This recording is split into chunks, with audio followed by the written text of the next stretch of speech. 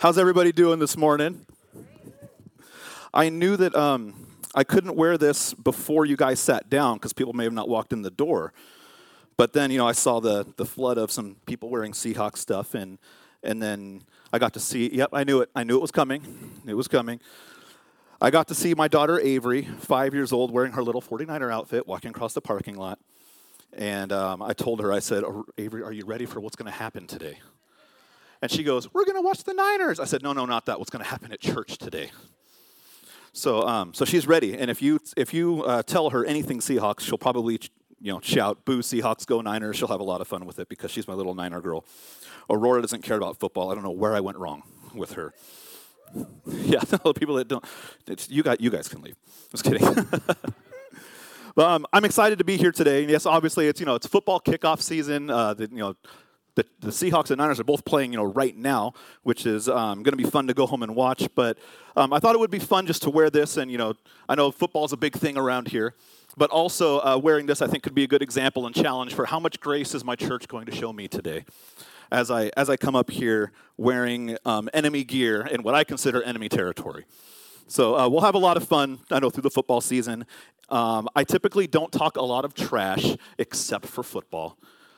It's a sickness and a disease that I'm not looking to cure. I will just let it fly, and I'll have a lot of fun with it. They still play? I thought they retired last year when Breeze did. But anyways, we'll have fun. Now, if you want, turn your Bibles to Hebrews chapter 10. We're going to keep diving in and unpacking some grace today. And last week we talked about how grace is more than just forgiveness, and we're going to keep talking about that theme today, but also a new phrase that I was kind of thinking of. And we're going to talk about, are you paralyzed by grace? Are you paralyzed by grace? Now, some people can take that a whole bunch of different directions, but I'll unpack it as we go through it. But Hebrews chapter 10 is where we'll be reading a chunk of our scripture today. And I'm excited to be here and go through this grace series with you. So let's pray and welcome Jesus in as we dive in together. God, I thank you so much for today. I thank you for the loving boos that I received when I walk on stage. I know they love me. But more than anything, God, I'm thankful that you were here. I'm thankful that you get to be a part of what we do. We get to be a part of what you're doing, God, as we celebrate this life you've given us together. And I pray that we're challenged, we're tested, we're pushed to move forward deeper in you. And God, that today you touch every heart that is spending time with you. We ask this in your name. Amen. All right, now I'm curious. So last week we talked about the balance of grace and truth. And the question I'd wondered was, I asked, how much grace are you and how much truth are you? Now, I talked to someone after church who came up to me and said, I believe he said, my family and I talked, I'm 97% truth, 1% grace, and don't worry about the other 2%. But it's a fun thing to analyze, right? Where in the scales do you land when are you totally grace? Are you totally truth? And we talked about how Jesus is the perfect balance of both, right? But Jesus is not a 50-50 balance of grace and truth. Jesus is 100-100 grace and truth. He will give you all the grace and all the truth that comes with it in a perfect balance that is about impossible to comprehend, impossible to copy, right? He is the perfect example of both. Now, there's a great challenge that we have when we follow Jesus today, and it's how we come into this life of grace and what our understanding is when we really dive into and unpack what grace does for us and how we can grow in it. Now, grace, the grace of God, this is a reality greater than anything that we can grasp, right? It's more accessible than the air we breathe. It has been captured and domesticated for weekly use. The grace of God reaches across every culture, every gender, every continent. The grace of God is for the whole world. Every generation can experience it. But sometimes we reduce it. We see this word grace and we bring it down simply to one word of forgiveness. But it's so much more than that. And sometimes we take grace and use it for our own personal gain instead of the way God really wants us to grow in him instead. And there's a couple things we're going to elaborate on today. They're things that I've said before, but we're going to dive into them again. Truth. There is a truth. God loves you the way you are. That is truth. When he looks at you, he loves you the way you are. The myth that people don't really want to understand with this, though, is that the myth is that God wants you to stay where you are. Truth, God loves you where you are. Myth, he wants you to stay where you are. There are people that say, God loves me just the way I am, and we get comfortable with that statement. We get really comfortable with saying, God loves me just as I am, but we're less comfortable with saying, God loves me so much that he won't let me stay the way that I am. He loves me so much, he won't let me stay the way that I am. Last week, we read from Titus chapter 2, and we learned that his grace saves, then it teaches. We talked about things that we learn from grace. And most of us are okay with receiving forgiveness, but perhaps we decide to skip that day in school when it comes to learn how to apply grace. And we skip the lessons to learn when it comes how to deny maybe sin or worldly passion and put aside the desires we have for ourselves and to live for him first and foremost. The first and foremost desire of pleasing God and not our own flesh. And we can forgive each other when we get lost in this point. Because week after week, if you've grown up in church, hearing the message of grace, hearing the message of what Jesus did on the cross, this is not new news to you, right? You come to church and you know this basic fact. For many of us, John 3:16 is just like speaking just your regular language. You know the verse. You know what the gospel is. You know what Jesus has done. We hear it over and over and over again. But the thing is, we hear it over and over and over again because it's kind of a big deal. It really is a major deal. Without the cross, there's a whole lot that means nothing. So the message of what happens on the cross is a big deal, and that's why it's said over and over again. The ultimate message, though, of the cross, that's what we're supposed to spread to others. That's why we come and we hear it all the time, because that is our mission, to go spread what happened, the good news of Jesus to other people. But on top of that, the more time we spend in church, the more time we can actually hear another message. We can actually hear the message that's true. There's nothing we can do to earn God's grace. There's nothing we can do to earn it. And we talked about that last week when we talked about grace. I know that I have said that exact phrase. Nothing we can do earns God's approval. Nothing we do earns salvation. This is the free gift God has given us. I've typed it in emails, and I've grown up hearing pastors say it my whole life. And then after we hear these things, more church-going stuff. After we hear these things, we learn about the 10 Commandments, right? We learn God's rules. We say, all right, God gives us these guidelines to live in. He says, this is what I want for you. And this is the manner of life that this is pleasing to God. And we learn about the fruits of the Spirit. When we have God in our lives, this is what needs to pour out. We have love, joy, peace, patience, kindness, gentleness, faithfulness, and self-control. When we have Jesus in our heart, we learn this is what comes out. This is what we're supposed to spread. But then something happens. There's a disconnect. The major disconnect with our flesh, right? Temptation gets in the way. We know what we should do, and then we go the other way, and then we start relying on grace to pull us back in. We make that spur-of-the-moment decision to ignore what we know we shouldn't do. We know the right thing, but we want that so bad. In that moment, we make a real quick compromise, and that's where we start letting sin in. We make that spur-of-the-moment decision to ignore the truth, and we justify our actions. Now, don't freak out. This is not going to be a call-you-out message. I'm not going to come out here and start speaking fire and brimstone. I'm not that much truth, right? But this is going to be something that puts us all in the same playing field, something that says we are all in this together. We all have to live in this balance of grace and truth. We all have to understand what God's grace really does for us, and we all have to learn how to apply this in our lives so grace and God can grow us each and every day.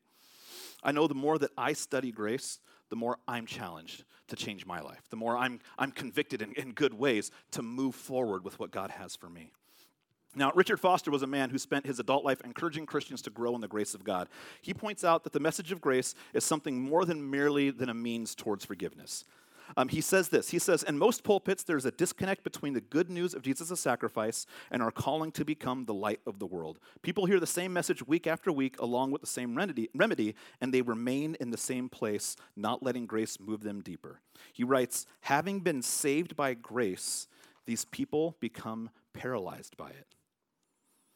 Now, I don't mean paralyzed by fear, but what I mean is that the paralyzation of saying, I am so unworthy that I can't change anything in my life, and I just have to live under God's forgiveness, and I will not make any effort to do anything different. I'm not going to grow, going to stay where I am. And there are people that can fall into this category. They can say I'm too afraid to do anything because I'm just a sinner and I just mess up. But I think grace gives us so much more freedom than to stay in that spot of not risking things to move forward in your walk with God. If we remain just camped in that notion that grace is just forgiveness, man, we'll never discover that there's grace for everyday life. There's grace in everyday conversations. There's grace in forgiveness. There's grace in relationships. And there's grace in ministry to others. In the New Testament alone, grace is paired with so many different things. If you read the New Testament, you'll see there's grace in truth. There's grace in power. There's grace in spiritual gifts.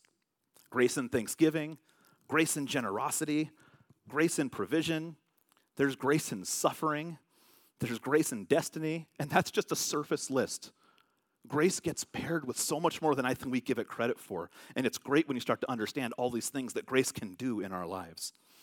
Now, our view of grace sometimes gets limited to forgiveness, but I think that Jesus, he can't just be our model for how to receive grace, live in grace, and depend on grace, because he also did some amazing things with it. He taught Peter, John, and Paul, and countless other believers how to believe and live a grace-filled life that spurred churches and a movement in the book of Acts that is an incredible movement. Grace applies to our life in an everyday manner, and we need to understand consciously how we can tap into that supply and let it change our lives. Now, one of the most amazing stories of grace I've ever heard, I heard the story in 2012. I don't know when it took place, but I remember when I heard this story back in 2012. There was a mom that was outside with her children. She was watching them play football in the street. A drunk driver spun the corner, and she watched in horror as her teenage son was hit by the drunk driver playing football. Unfortunately, her son did not survive the accident. The driver was arrested, charged, and convicted. The mother attended his trial, and she stood on the witness stand and testified to what she had seen when she saw her boy die. The driver pleaded guilty. He expressed true remorse for his actions and was sobbing in the trial. During the sentencing, the prosecution was asking for the maximum sentence at the time, which was 20 years in prison for the killing of her son. The mom asked to speak at her sentencing, or the man's sentencing. To everyone's surprise, she spoke against the sentence. She pleaded with the judge to give the man something he didn't deserve: minimal jail time, early parole. When the judge asked why, she said, "I nailed Jesus to the cross, and he set me free, and he loves me. I want this man to understand the gift I was given, and I want to help him in his life, not be a part of why he loses it. My son would want the same." The man was sentenced, but the judge was lenient, didn't give him the sentence the prosecution was asking for, and he did get early parole. The woman kept in close contact with her son's killer.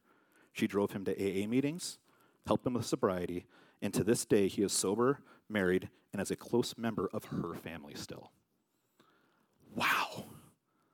Talk about grace, right? I mean, when I heard that story, I was thinking, wow, this woman embodied, in my mind, what God did with us.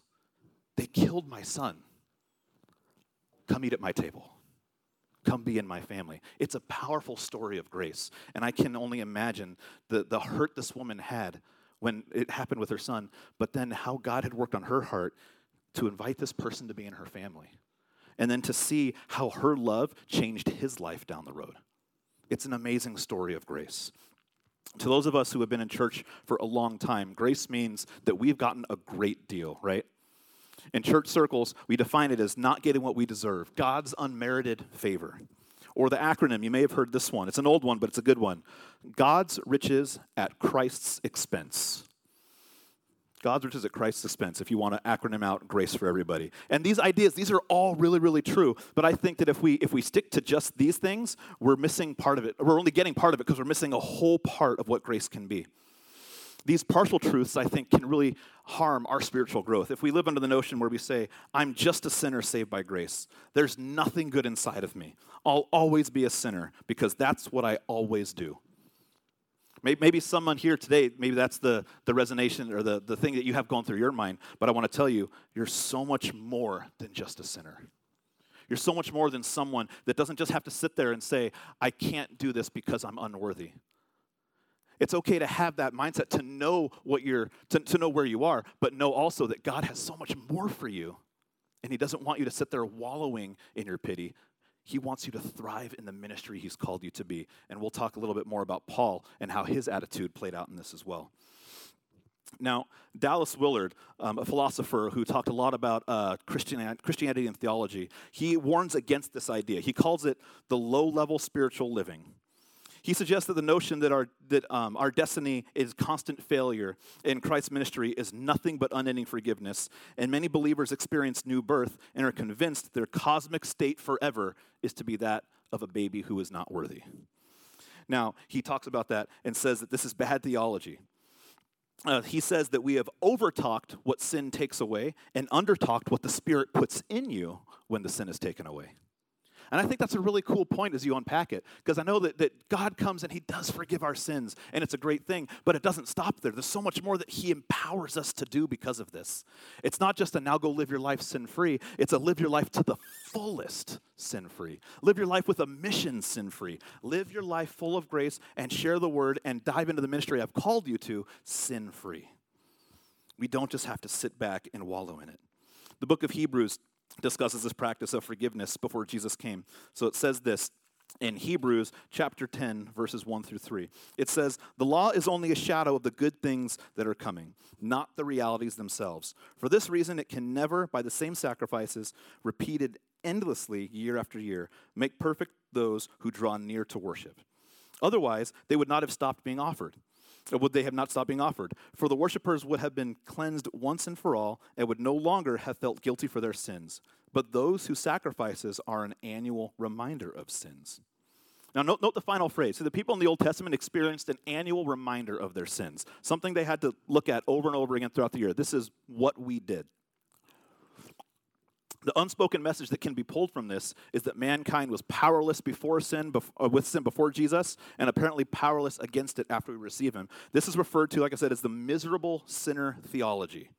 Feeling so unworthy, feeling so helpless that you literally stop trying to get better. And this is a real thing.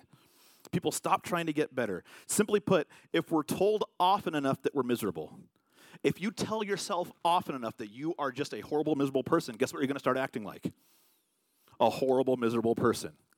There's a reason we don't look at our kids. I hope nobody does. You don't look at your kids and just tell them all the time how bad they are, right? You want your kids to feel confident. You want your kids to feel good. You want them to know that they're going to grow and get better. I once saw a comic strip that showed two dogs talking to each other, and one dog said, "Hi, my name's No Bad Dog. What's yours?" I thought that was great. It's just, I don't want to keep telling myself that I'm so horrible that that's what I just believe about myself, that I'm just a horrible, worthless, no good person, because I know I'm so much more in God's eyes. In Christ, we get to be made righteous. We get to be made whole. We get to be made forgiven and redeemed to a new life bearing the very image of Jesus. And for some people that fall into the miserable sinner theology, following Jesus does not include the possibility of being transformed to be more and more like him. Imagine trying out for a team. And I'll do this because, I figured it was a fitting analogy because it's football season starting today, right? You meet the coach. You go out, you try out for the team. Your coach gives you pointers, things to grow in, and you make the team. Now, you have a couple options. The first is number one. Your coach talks to you and gives you some pointers. You can look at your coach and say this. You can look at your coach, what he says, acknowledge your shortcomings, move to get better. You work on it. You give it your best. You let your coach guide you. You let your coach correct you. You let your coach really give you tips and pointers on how you can improve in your game. As you improve, you notice other setbacks. So you constantly work to improve your game. You know that you mess up. Hey, I did that wrong. Let me try it again. Let me give it my best. And your coach is right there encouraging you the entire time.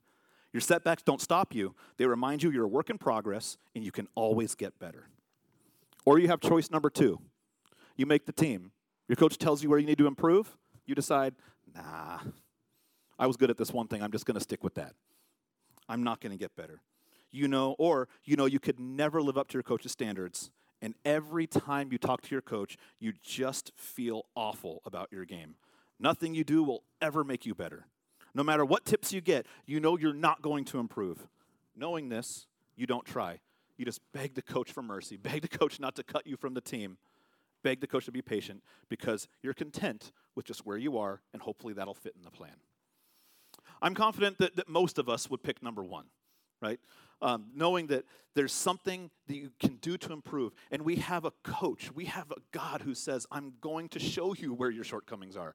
I'm going to tell you where some things you can work on are. But it's never to demoralize. It's never to demean. It's always with the goal of improving you and making you better in what he's called you to do. He invites us to his team. He knows you're not perfect. He knows that we'll mess up with our mouths, with our attitudes, with our actions, but he's going to help us along the way. And every time we go to him, he's going to love us. Every single time. He's going to challenge us. He's going to push us ahead. He's not going to wallow in pity with us. He'll be with us when we hurt, absolutely. When we're sad and broken, I believe God will be sad right there with you. But he also has the ability to say, let's do this now. Now let's go forward. Let's improve. Let's make this better. because that's what he wants for you. When we see the big movement of God's grace in our lives, we can be forgiven and challenged to do things through grace. It's not a problem with just our understanding of grace. I think it can also be a problem with our understanding of Jesus' ultimate message, his sacrifice, his kingdom, and his mission for us. If we see Jesus as nothing but an endless offering for sin, I think that consigns him to the Old Testament law and Old Testament priesthood. Because surely Jesus is a greater priesthood. He's capable of altering us at the very core, not just reminding us of where we came from, but doing a massive change in our hearts. I'm grateful that he paid the price for my sin, like eternally grateful for what he's done. I do feel like nothing I can do can show how thankful I am, but that doesn't mean I'm not going to do things. That doesn't mean I'm not going to stop. I'm going to act on it. I'm going to move. We should also be grateful, though, that his resurrection empowers us. What is capable of changing us from the inside out? What we can do, we can usher Jesus out of the Old Testament once and for all, receive him not only as our source of forgiveness, but the master teacher of life. And when we do this then becomes the full work of grace in our lives. And make no mistake, I'm not trying to downplay sin. Sin is bad. Sin is like a cancer that comes in, and eventually, the scripture says it, the penalty for our sin is death. Our bodies will fall apart and die, and the penalty is because of sin. It's serious business. But I love that because we have a serious sin problem, we have a very serious remedy for our sin, and that's through Jesus. Paul calls it new creation. We call it new birth. Peter calls us in Scripture newborn babies.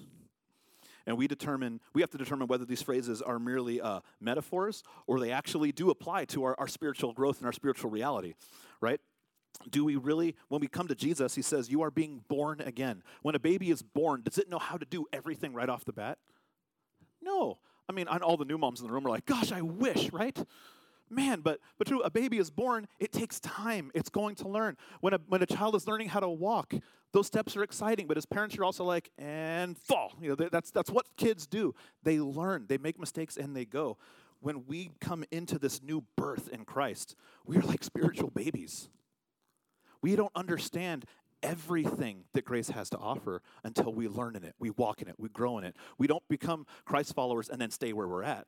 We get to grow and keep moving forward through it. Grace not only wipes away sin, grace teaches us how to avoid sin.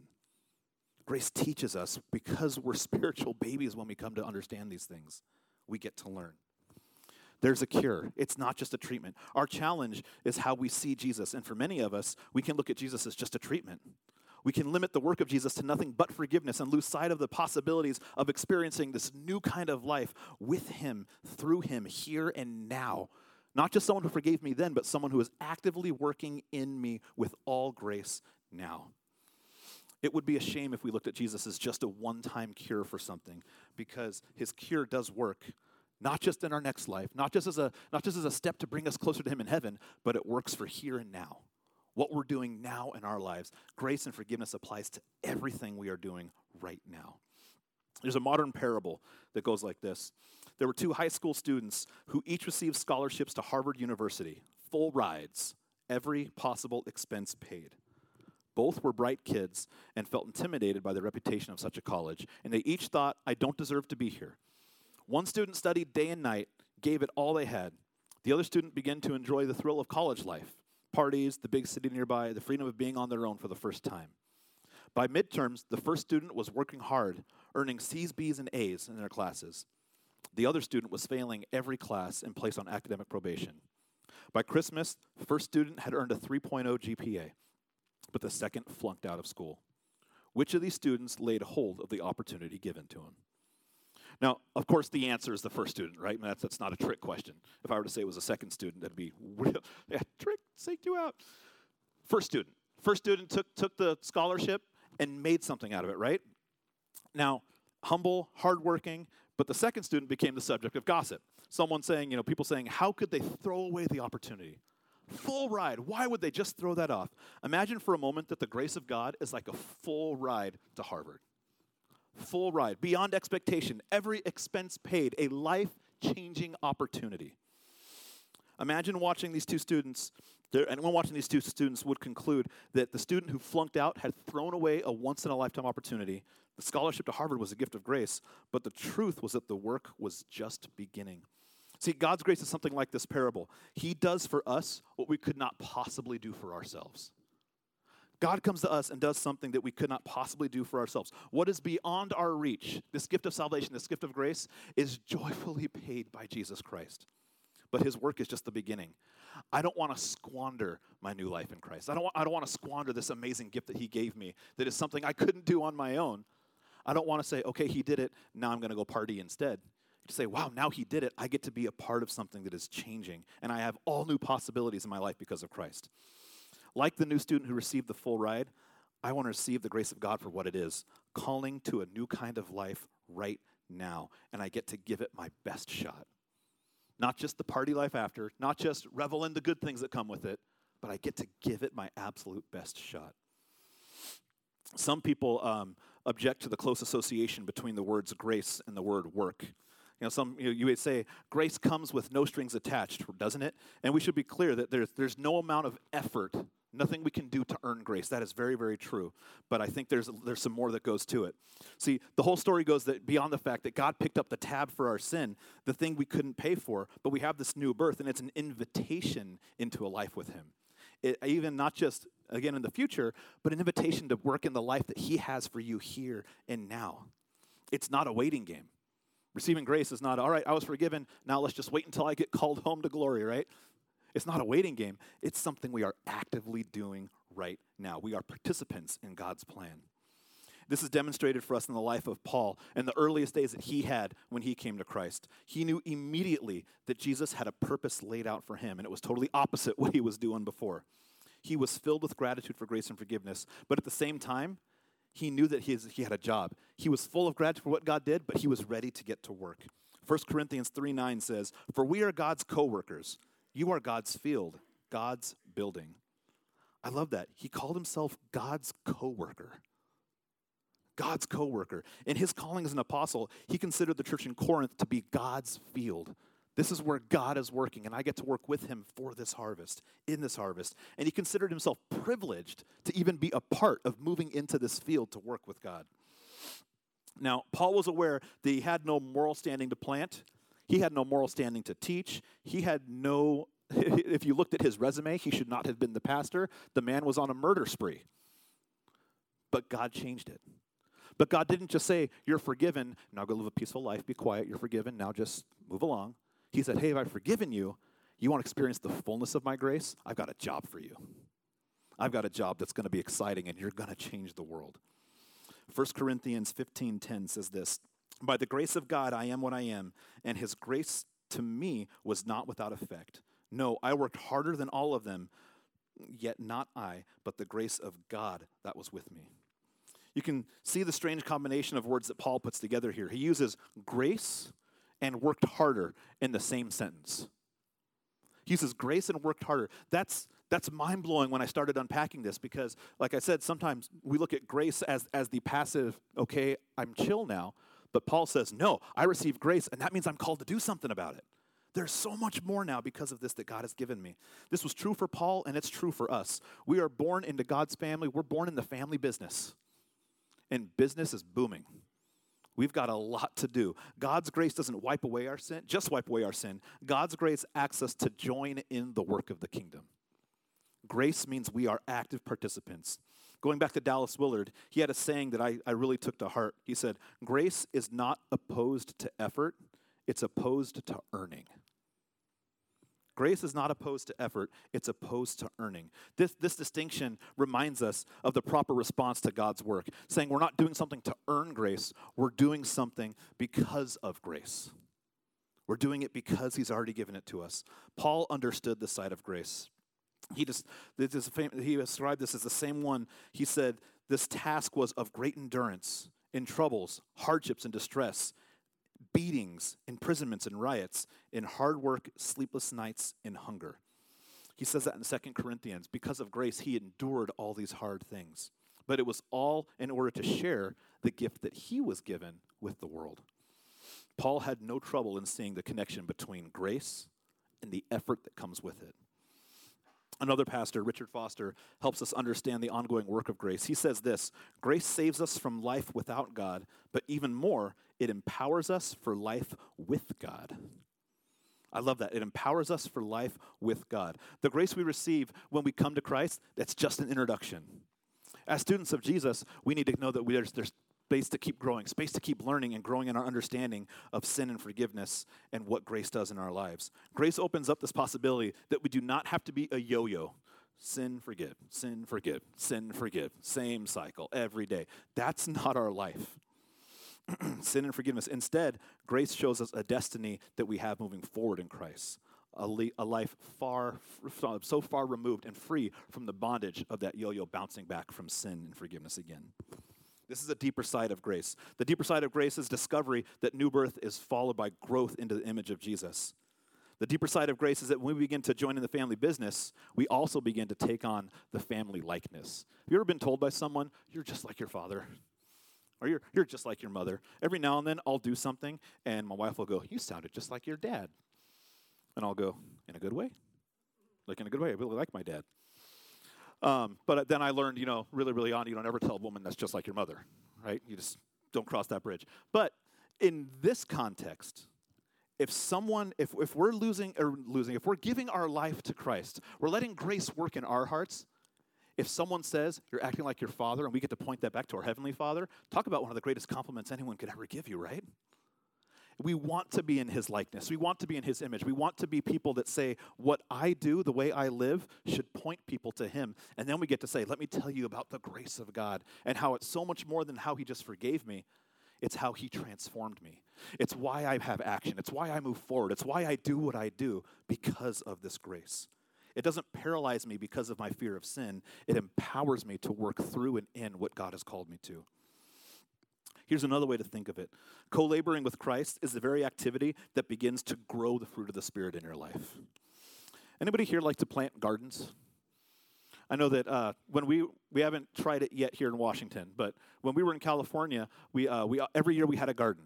Tomatoes were something that we grew all the time. But we knew, after the first failed attempt, I can't just plant the seeds, water them, and expect things to happen. There's some work that goes into it if you really want a garden that's going to look good and produce good fruit. I think understanding grace, if you just, like your garden, if you just plant it, water it, and walk away, that's like the surface. You're getting the basic elements right. But when you start laboring for it, when you go out there and you treat the plants, you pull out weeds, you tend to it, you throw some fertilizer in there, then you start seeing how you can grow, and the plants grow. And one year it looked like a jungle in our backyard. The tomato plants literally looked like they were on steroids. It was ridiculous and awesome. We had more food than we knew what to do with. But in our lives, when we understand that God's grace is so much more than just that surface thing, we can be like that garden that starts to flourish because we're tending to it, we're growing in it, we're taking care of it, and we get to see the fruit of what God is doing in our hearts, and we get to share that with others.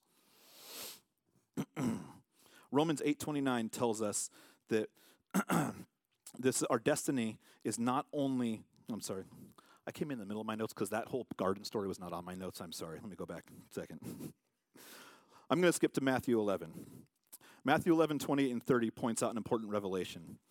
Jesus invites anyone who would follow him to come under his instruction and learn his way of life. Jesus invites anyone that would follow him to come under his instruction and learn his way of life. Matthew 11, 28 to 30 says this: "Come to me, all of you who are weary and burdened, and I will give you rest. All of you, take up my yoke and learn from me, because I am gentle and humble in heart, and you will find rest for yourselves. For my yoke is easy and my burden is light." My yoke is easy, my burden is light. Jesus said, take my yoke upon you and learn from me. And this image was common enough in his day. The yoke is a large collar which placed the strength of the oxen or the horse at the disposal of something else, right? They got to put this on the oxen and watch the ox pull, and this thing would just grind through the dirt. Grace calls us to God's work. When we put our strength at his disposal, he will allow us to do amazing things that we couldn't do on our own. When we allow him to be the yoke, we allow him to be something that pulls us, we get to partner with him in an amazing way. The path to becoming more like Jesus starts with an invitation. He says, come to me. Come to me. Be that spiritual baby. Be that newborn that I get to show my love to, and then be that person that grows, because it's so much more than forgiveness. You're not going to have to stay where you are. You don't have to be paralyzed where you are. know that I have so much more for you. I'd like to invite the worship team back up this morning. Grace is so much more than knowing. Grace is really about being. Really about being. If God wants to give me grace to be more like Jesus, and it takes some effort, I'm in. I'm all in. I don't want it to be a cakewalk. I mean, let's be real. It would be great if it was a cakewalk. But I know it's not going to be a cakewalk. There's going to be those hard roads. There's going to be those times where I know that I'm not enough, but that's where I really get to rely on the grace of God to power me through it. And those are the times that I really get to see just how much stronger God is than I am without him. Would you all stand with me today? It comes down to how we take that yoke, how we position ourselves to learn from God, how we position ourselves to say, you know what, God? Your grace is so much more than I could ever imagine. Your grace is so much bigger than me, so much bigger than what I understand. But when I dive into it, man, my life is forever changed. My life is forever changed because I get to move forward with you. And that's why I think grace is something that I know personally I'm going to be learning more and more about it each and every day. Even as we finish the series here, as we keep unpacking grace, I know that I'm going to be challenged. I know there's more for me to grow in, and I know there's more for me to keep going with because it's such a big topic. And we have a God who wants to keep growing you. Never feel like you have to be paralyzed where you are. Never feel like you are too inadequate to do anything. I love how Paul said it. He says, yes, I am inadequate. I'm not qualified. I shouldn't be given these responsibilities. But God made me do these things. God gave me the ability to grow. God gave me the ability to thrive. I'm not qualified, but with God, we can do it. Did you pray with me? God, I thank you so much for today. I thank you that your grace is so big. I thank you that, God, I thank you that there's so much more than just forgiveness when it comes to grace, that there's growth, there's change, there's deepness, there's challenge, there's conviction. And God, I pray that all these things in all of our lives, we use Paul's example. God, we say, maybe I'm not worthy. I know I'm not worthy. I'm not worthy to be doing what you've called me to do. But you have a plan for me anyways. And through me, God, you've justified me. God, you've made me righteous in your eyes. And I pray that we leave here today knowing we're on a mission. We're in the family business. There's things we can do, and you empower us to do it, God. God, be that oxen, be that yoke that we get to have that pulls us forward because we can't do it on our own, but we can do all things through you. We thank you. We love you. And everybody said, amen.